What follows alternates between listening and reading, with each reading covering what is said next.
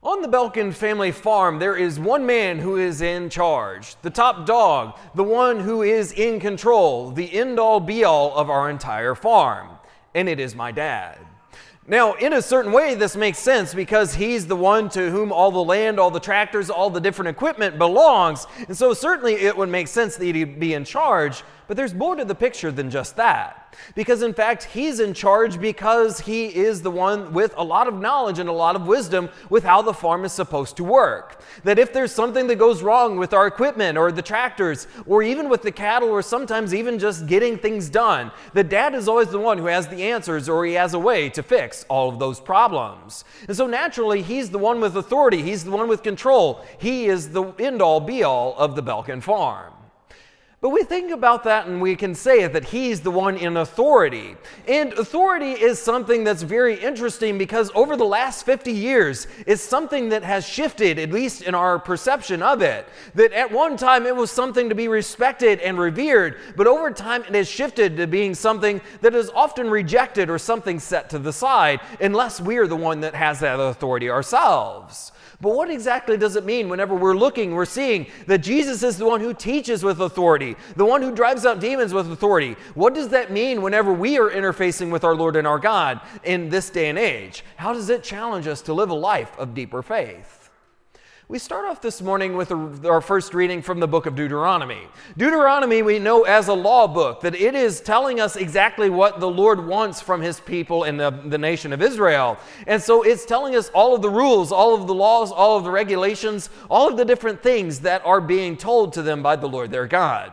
And today we see this interaction between the Lord and between Moses as he tells him and tells the people as a result that there will be prophets that are going to continue to come up from amongst the people. That they are going to come up in Moses' stead, in his wake, and they're going to continue to tell the Lord what exactly he wants. And this came organically from the people because the people were very terrified whenever they encountered the voice of the Lord. Because they remember very well whenever the Lord was speaking to them at Mount Horeb, how the entire earth was shaking and how there were all sorts of signs and wonders because of the Lord's majesty and because of his might. And so they were utterly terrified. But the Lord understands, and he knows that they want someone relatable or someone that they can listen to very easily. And so he's going to send them prophets and people to listen to so that they don't listen to the Lord's voice directly as much as it terrifies them.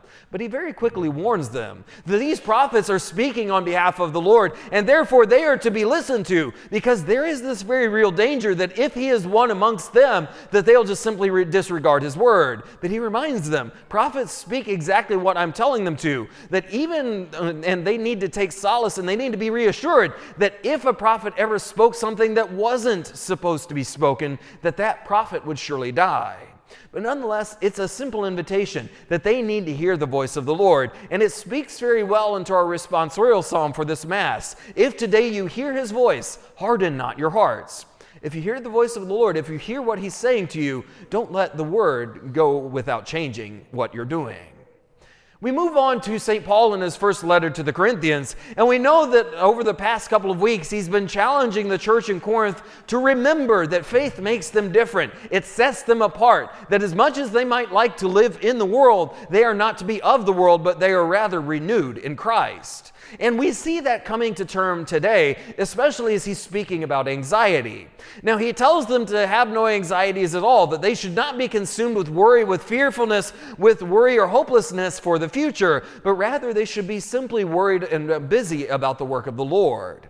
And he tells this to them in a beautiful way, that he starts to juxtapose these two different ways of life, the unmarried person versus the married person. And so he tells that the unmarried person is often concerned with the different things of the Lord, that they are often anxious about doing his will.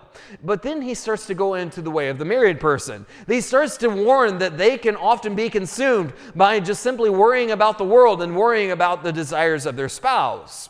And certainly there's an element of this that is true, that they do need to continue to be aware of the work that is theirs due to their way of life. But notice this anxiety. He's telling them not to be divided, not to be duplicitous, but to rather find a way to balance everything, to balance their spouse, to balance the Lord, to balance everything in between, so that the Lord is not put out of the picture, but instead is a part of it, and a very fundamental part, so that they need not have anxiety, but they should rather rely fully on the Lord. Then finally we move on to the gospel according to Mark, and we hear about Jesus approaching Capernaum and entering the synagogue at this place. And so he goes in and he starts to teach and speak, and he actually captivates the people because he speaks not as just one of the scribes, but as one having authority. Now this isn't this authority of control, but this is authority of conviction, of passion, that he knows exactly what he's talking about. And they haven't found that for some time. That the scribes have simply rattled off the rules, the regulations, the scriptures, and simply moved on with their life. But Jesus speaks as one who knows the scriptures very well.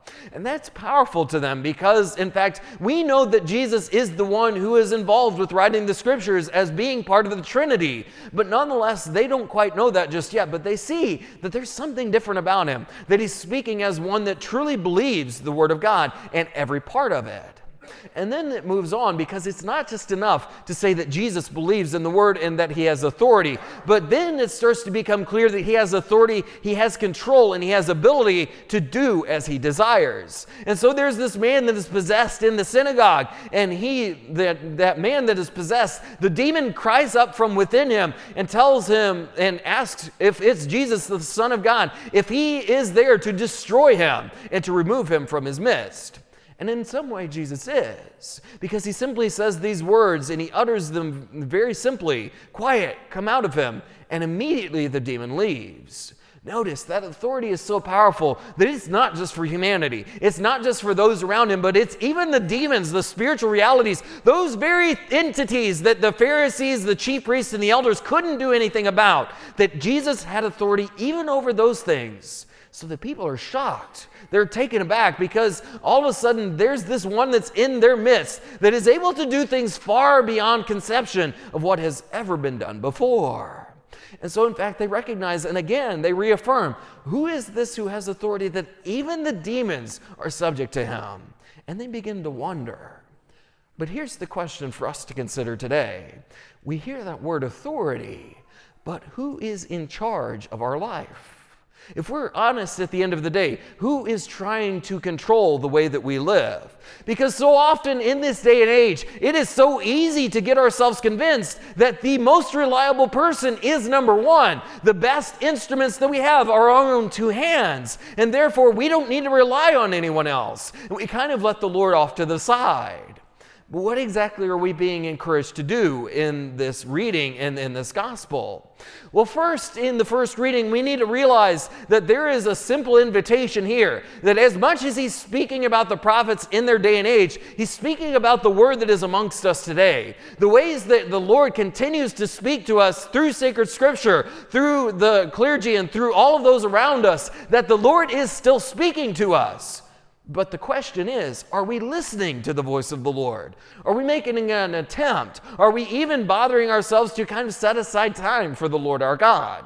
Because the reality is that all of us are very consumed with the busyness of daily life. Many of us have so many different things to do, and we feel like we can't get it all done. And what's worse, oftentimes we have a lot of noise. We've got a lot of technology. We've got the television going on in the background. We don't have time to set apart silence for the Lord. But the reality is we need that now more than ever before. As many things as we might have to get done, we need it more imperatively that we set apart time to hear the voice of the Lord. And that requires some level of silence. That requires setting aside our technology every once in a while so that we indeed can hear the voice of God and hear it even more clearly.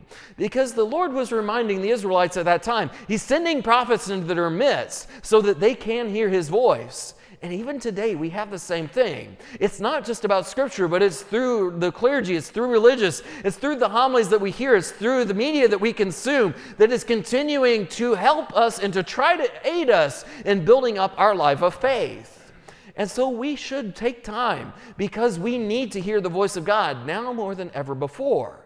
But are we taking that time? Are we making an effort to hear the voice of the Lord?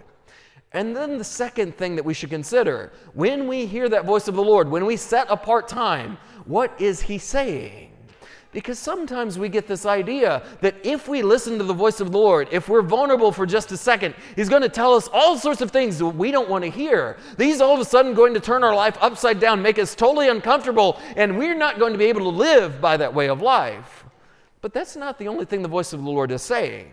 Notice in the gospel, what does the voice of the Lord do? He teaches as one having authority. He does give conviction. He has passion. He has purpose when He speaks. That is true.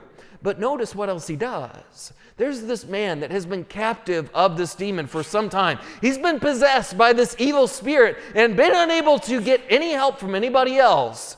Christ walks in, and what does He do? He sets him free. The reality is sometimes the Lord's authority isn't just for the things that we need to be convicted or we need our heart changed or converted for. Sometimes He's there for those words of encouragement too. Sometimes He's there to build us back up when nobody else will. That in those moments of sadness or in the moments of grief or despair, He's going to give us consolation and peace that no one else and nothing else can provide. But we have to be willing to submit to the Lord's authority.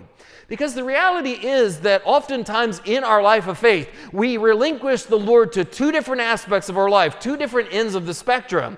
That first, we're going to give God dominion and control over those inconsequential things, over those things that don't really matter if the Lord answers or not. Just those small little things that it'd be nice if He was here today, if He gave me a nice workload, or if He just listened to my prayer, if He made the kids listen every once in a while. Those things that might not seem like they're all that significant, and that if they're not answered, it's not a big deal. So sometimes we let Him, that we have so little trust and so little faith that is what we let the Lord have.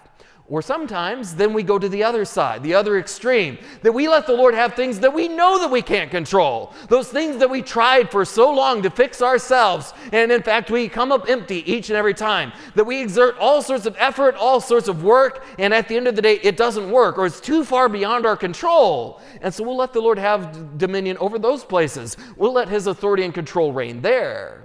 But what about all that space in between?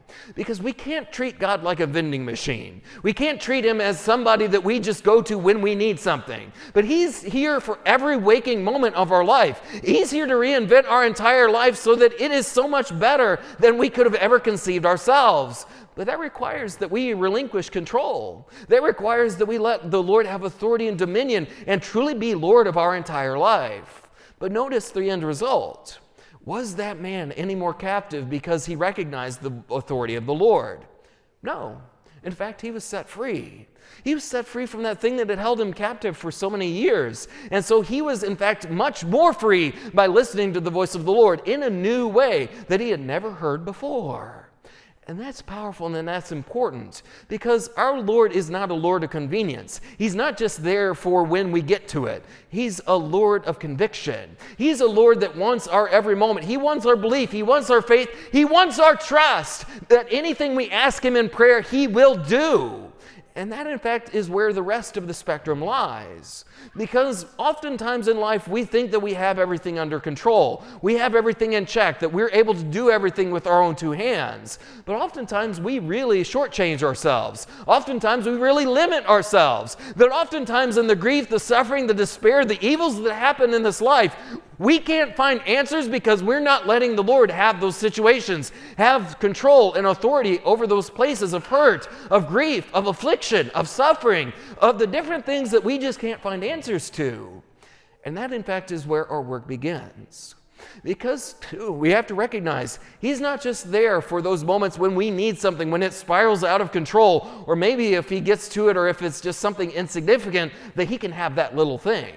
He wants everything. He wants every part of our life. He wants to renew our entire soul, our entire being, our every waking moment, that He wants to be there to give us a new life so that we might not just make it through this life, that we might not just survive what's going on around us, but that we will truly thrive as a people of consolation, a people that have experienced His peace.